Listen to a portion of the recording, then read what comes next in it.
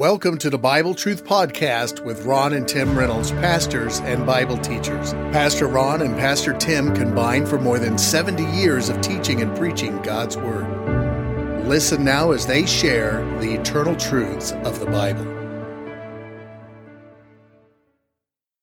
Thank you for listening to Bible Truth for Living. This is your host, Pastor Tim Reynolds. Today we begin in Matthew chapter 15, verses 21 through 28. The title of our message today is A Mother's Faith.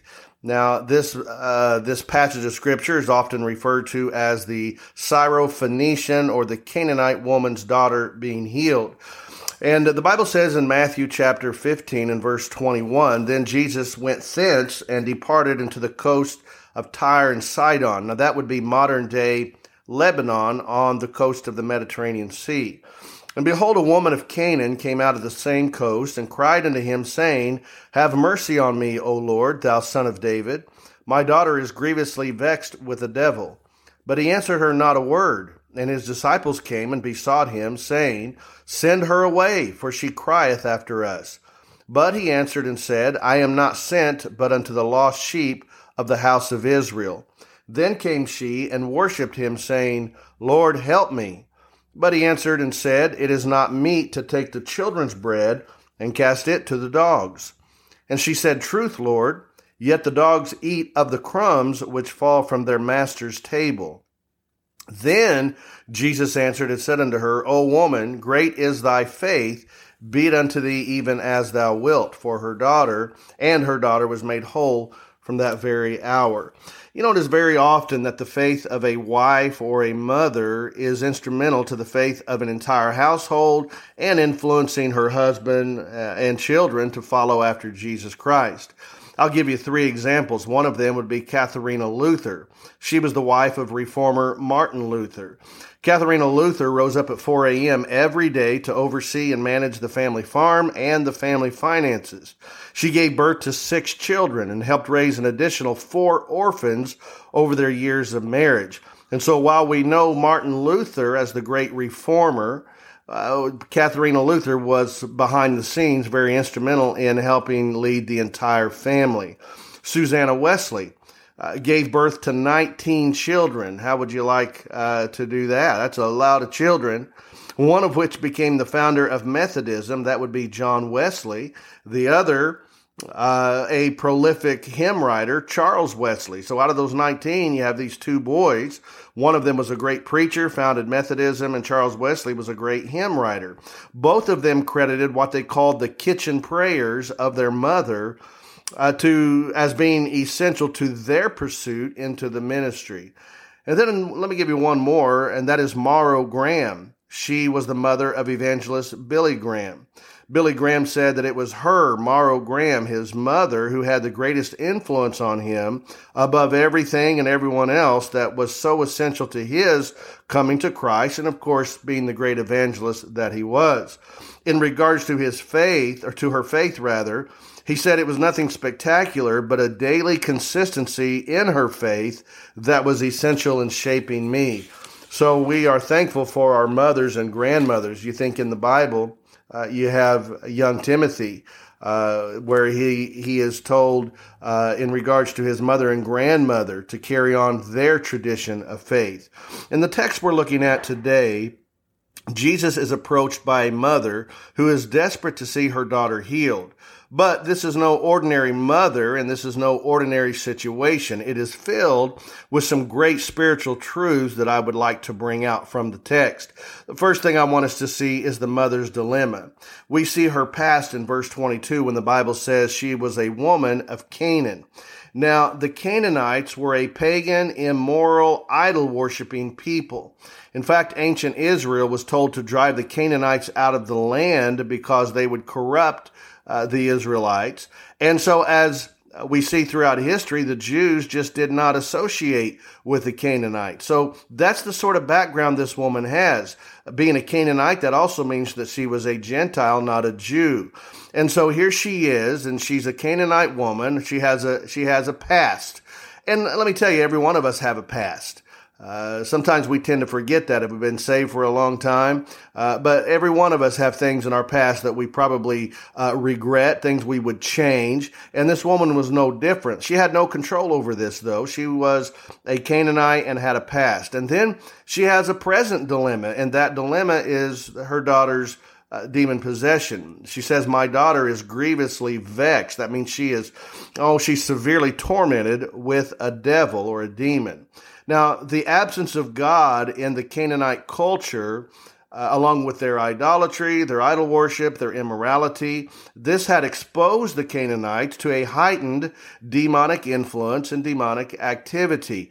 Anytime God is taken out of a culture, I don't care what culture it is, something will fill that vacuum. It's a spiritual vacuum. When God is removed from a culture, Satan and his demons will take over. And, I'm afraid we're seeing that in America today. We've escorted God out of our schools, out of our government institutions. We've legalized drugs. Of course, we have a big issue going on right now with Roe versus Wade and the abortion issue, LGBT movement, and all of these things. Once God is removed from the culture, man just becomes more and more immoral all the time, wanting to do his own thing. And that is what has happened here in this Canaanite culture. So now she's dealing with a daughter who is apparently demon possessed. Each of us have a present dilemma. If you're listening today, you probably have something you're dealing with. It may be a family issue. It may be a health issue. It could be your finances. But we all have a past. We all have a present. And here's something else.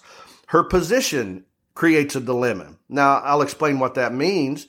In verse 22, she says, have mercy on me, O Lord, thou son of David. And then verse 23 says, but he answered her not a word. And his disciples came and besought him, saying, send her away, for she crieth after us. But he answered and said, I am not sent, but unto the lost sheep of the house of Israel. Now, what does all this mean? Well, let me explain. She addresses Jesus as the son of David.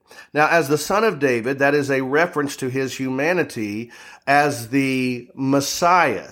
All right, the Jews believe the Messiah will come from the kingly line of David. So she addresses him as son of David, as the Messiah. But there's a problem. She's a Canaanite. She's a Gentile. She has no connection to Jesus as the son of David. As such, Jesus says, I've come to the house of Israel. I haven't come to anyone else. I have come just for the Jewish people. And that's what Jesus did. When he came the first time in human flesh, the Bible says in John chapter 1 and verse 11, he came into his own. That would be his own people, the house of Israel, what we call the Jewish people. But his own received him not. They ended up rejecting him and crucifying him. Now, let me explain this. And we see Jesus doesn't answer her. He doesn't even want to speak to her at this point, it seems like. What's going on? Every unsaved person has a similar dilemma. We have a past, we have a present, and we have a positional dilemma. What do I mean by that? Well, as Gentiles, we are outside of the promises of Abraham. You see, God had promised certain things to Abraham. It's called the Abrahamic covenant, and to the Jewish people. They are his earthly people. And Paul mentions this in Ephesians chapter 2, verses 11 and 12. He says, wherefore remember that ye being in time past Gentiles in the flesh. All right. In the Bible, you have two groups of people, Jews and Gentiles. All right. So he's writing to Gentiles here, and he says, you were Gentiles in the flesh, who are called uncircumcision by that which is called the circumcision in the flesh made by hands. Now, the circumcision, the act of circumcision, was given to the Jewish people. All right. That began with Abraham. And when it mentions the circumcision, it refers to the Jews. The uncircumcision refers to the Gentiles. I hope that does not confuse you. Now, we're going to get to the real issue here in regards to the Gentiles. That being at that time, you were without Christ. Before we were saved, not only were we without Christ, but here's the next part, being aliens, that means strangers from the commonwealth of Israel. Strangers from the covenant of promise. Having no hope and without God in the world. As Gentiles, we would have no connection to Abraham and those promises made to the Jewish people. So without Christ, we're just shut out. We have no hope. We're without God in the world. But I like verse 13. But now in Christ Jesus, ye who sometimes were far off, you were Gentiles, you had no access to the promises, no access to God, no access to heaven. You are now made nigh or near by the blood of Christ. Here's what that means. Because of the Lord Jesus Christ, both Jews and Gentiles come to God in one way, and that's only through the precious blood of Christ. Jesus said, I am the way, the truth, and the life. No man comes to the Father except by me. Jews don't go to heaven automatically just because they're Jews. Gentiles don't either. We don't go to heaven because of our goodness, because of how much money we make, how much prestige we have in this world. Has absolutely nothing to do with it. The only thing that brings us to God and allows us the opportunity to go to heaven is by repenting of our sin and accepting Jesus Christ and his shed blood as our only way to heaven. And that puts us in right position. So before a person is saved, they have a past dilemma, they have a present dilemma, and they have a positional dilemma. The very same thing this woman in our text is dealing with. Now, we're going to go back now to our text there in Matthew 15 and continue. We see the mother's dilemma, and now we see the mother's desperation. You know, when a mother is desperate for her child, there are no limits to what she will do. Time is not a factor. Distance is not a factor. Money is not a factor. Pride is not a factor. They just want to see that child healed. And we see that same thing with this woman. Now, so far, Jesus isn't answering her. The disciples are saying, send her away. Jesus has said, I've just come to the lost sheep of the house of Israel. And you would think she would certainly just walk away. She would give up, but she doesn't. And we see her honor here toward the Lord in verse 25, because it says, then came she and worshiped him. This former idol worshiper, this Canaanite, is now worshiping Jesus. I can see her on her knees as she begins to give honor and reverence to Jesus. She has already repented. She says, have mercy on me. She's asking for mercy. That's repentance. And then she recognizes who he is by worshiping him. Now, my question, and the Bible doesn't tell us this answer, we'll find out in heaven, is how did this Gentile Canaanite woman come to know Jesus as more than just a healer, but she saw him as God? Now, how do we know she saw him as God? Because she worshiped him. She wasn't just worshiping him as a healer, as a good man, but she's actually worshiping him as God, and she gives him honor. And then we see her humility, because after she worships, she says, Lord, help me. You know, sometimes we think we have to come up with a lot of words to somehow get God's attention. We have to pray big flowery prayers. Well, this is nothing fancy. She says, Lord, help me.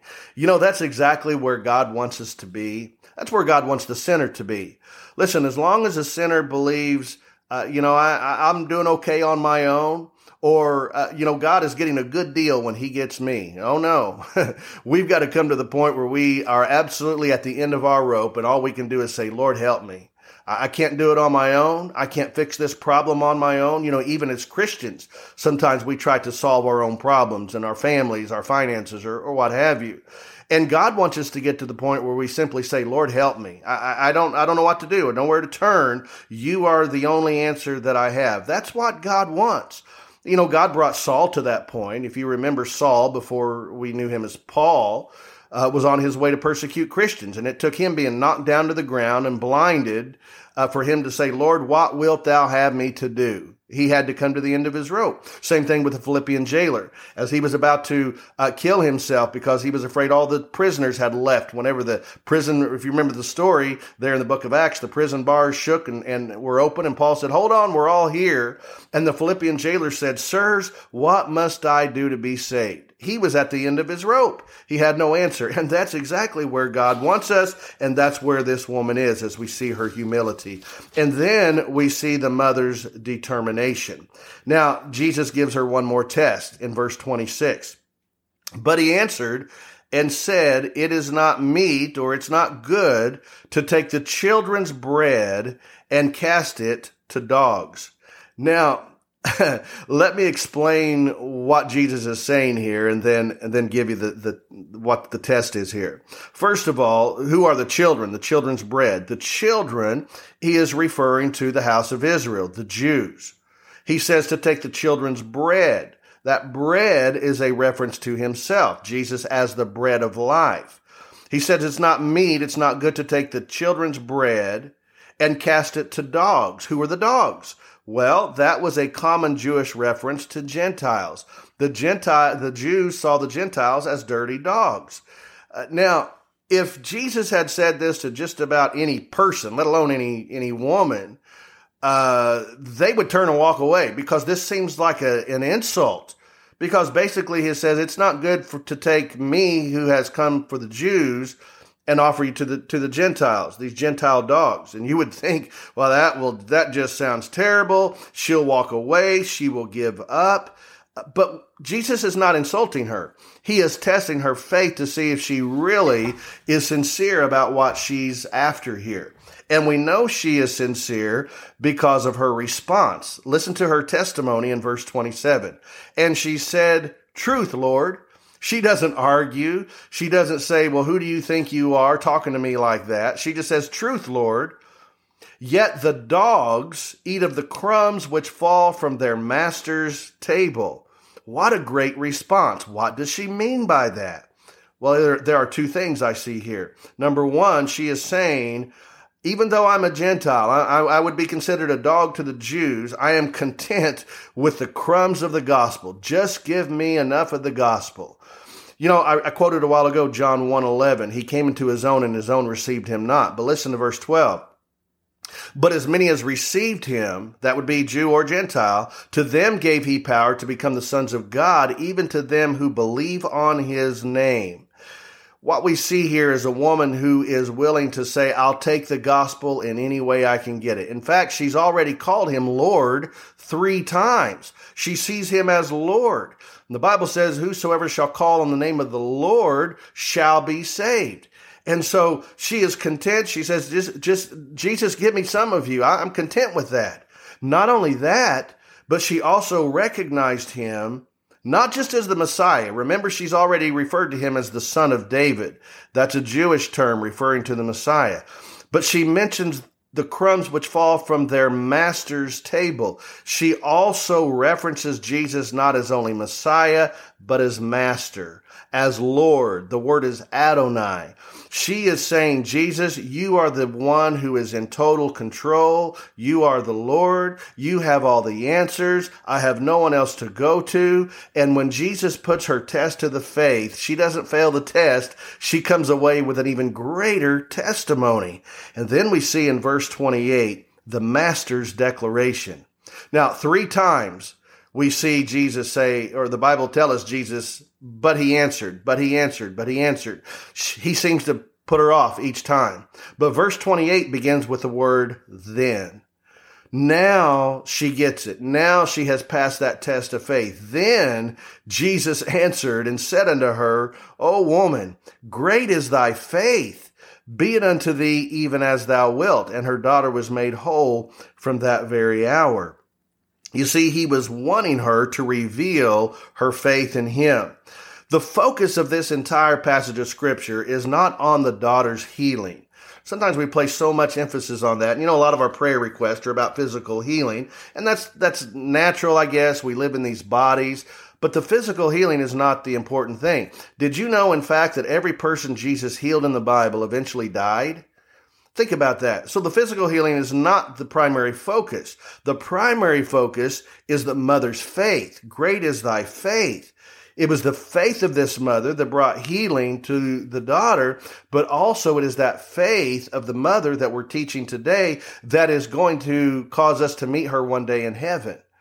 You see, a mother's faith is very powerful. Thank God for the faith of the mothers and wives in our life. I think of my own mother who is in heaven now. I grew up a preacher's kid in a preacher's home, and my dad was always the one preaching, but mom had a great spiritual influence on myself and my brothers as well. My wife is the same way in our family. Melissa, she is the rock, the strength of our family.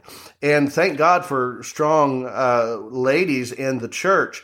I want to close with a poem about a godly mother. And it goes like this: a godly mother is a treasure, a gift more precious than gold. Her children rise up and call her blessed, and in high esteem they do hold. Her love is like that of our Savior, who sacrificed his own life, that we might live joyful, godly lives in a troubled world of strife. Her heart is like his, holding us close, no matter how far we roam, and her arms are always open wide to forgive and welcome home. Her hands are busy molding our lives from the moment we are born, planting seeds, loving, disciplining, even when weary and worn. Her feet are always careful to go where her child can follow there. How could we thank our mothers enough for their tender, loving care? A godly mother fervently prays for that child she loves so much, for she knows the fruit of her vineyard depends on the master's touch. I love that poem. What a great poem. Moms and wives, thank you so much for your godly influence.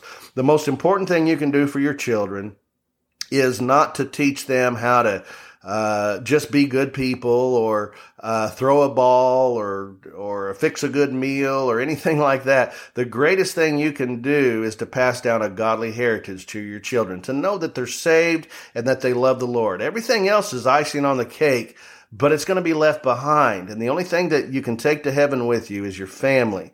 And so let me encourage you to be that kind of mother, a mother of faith.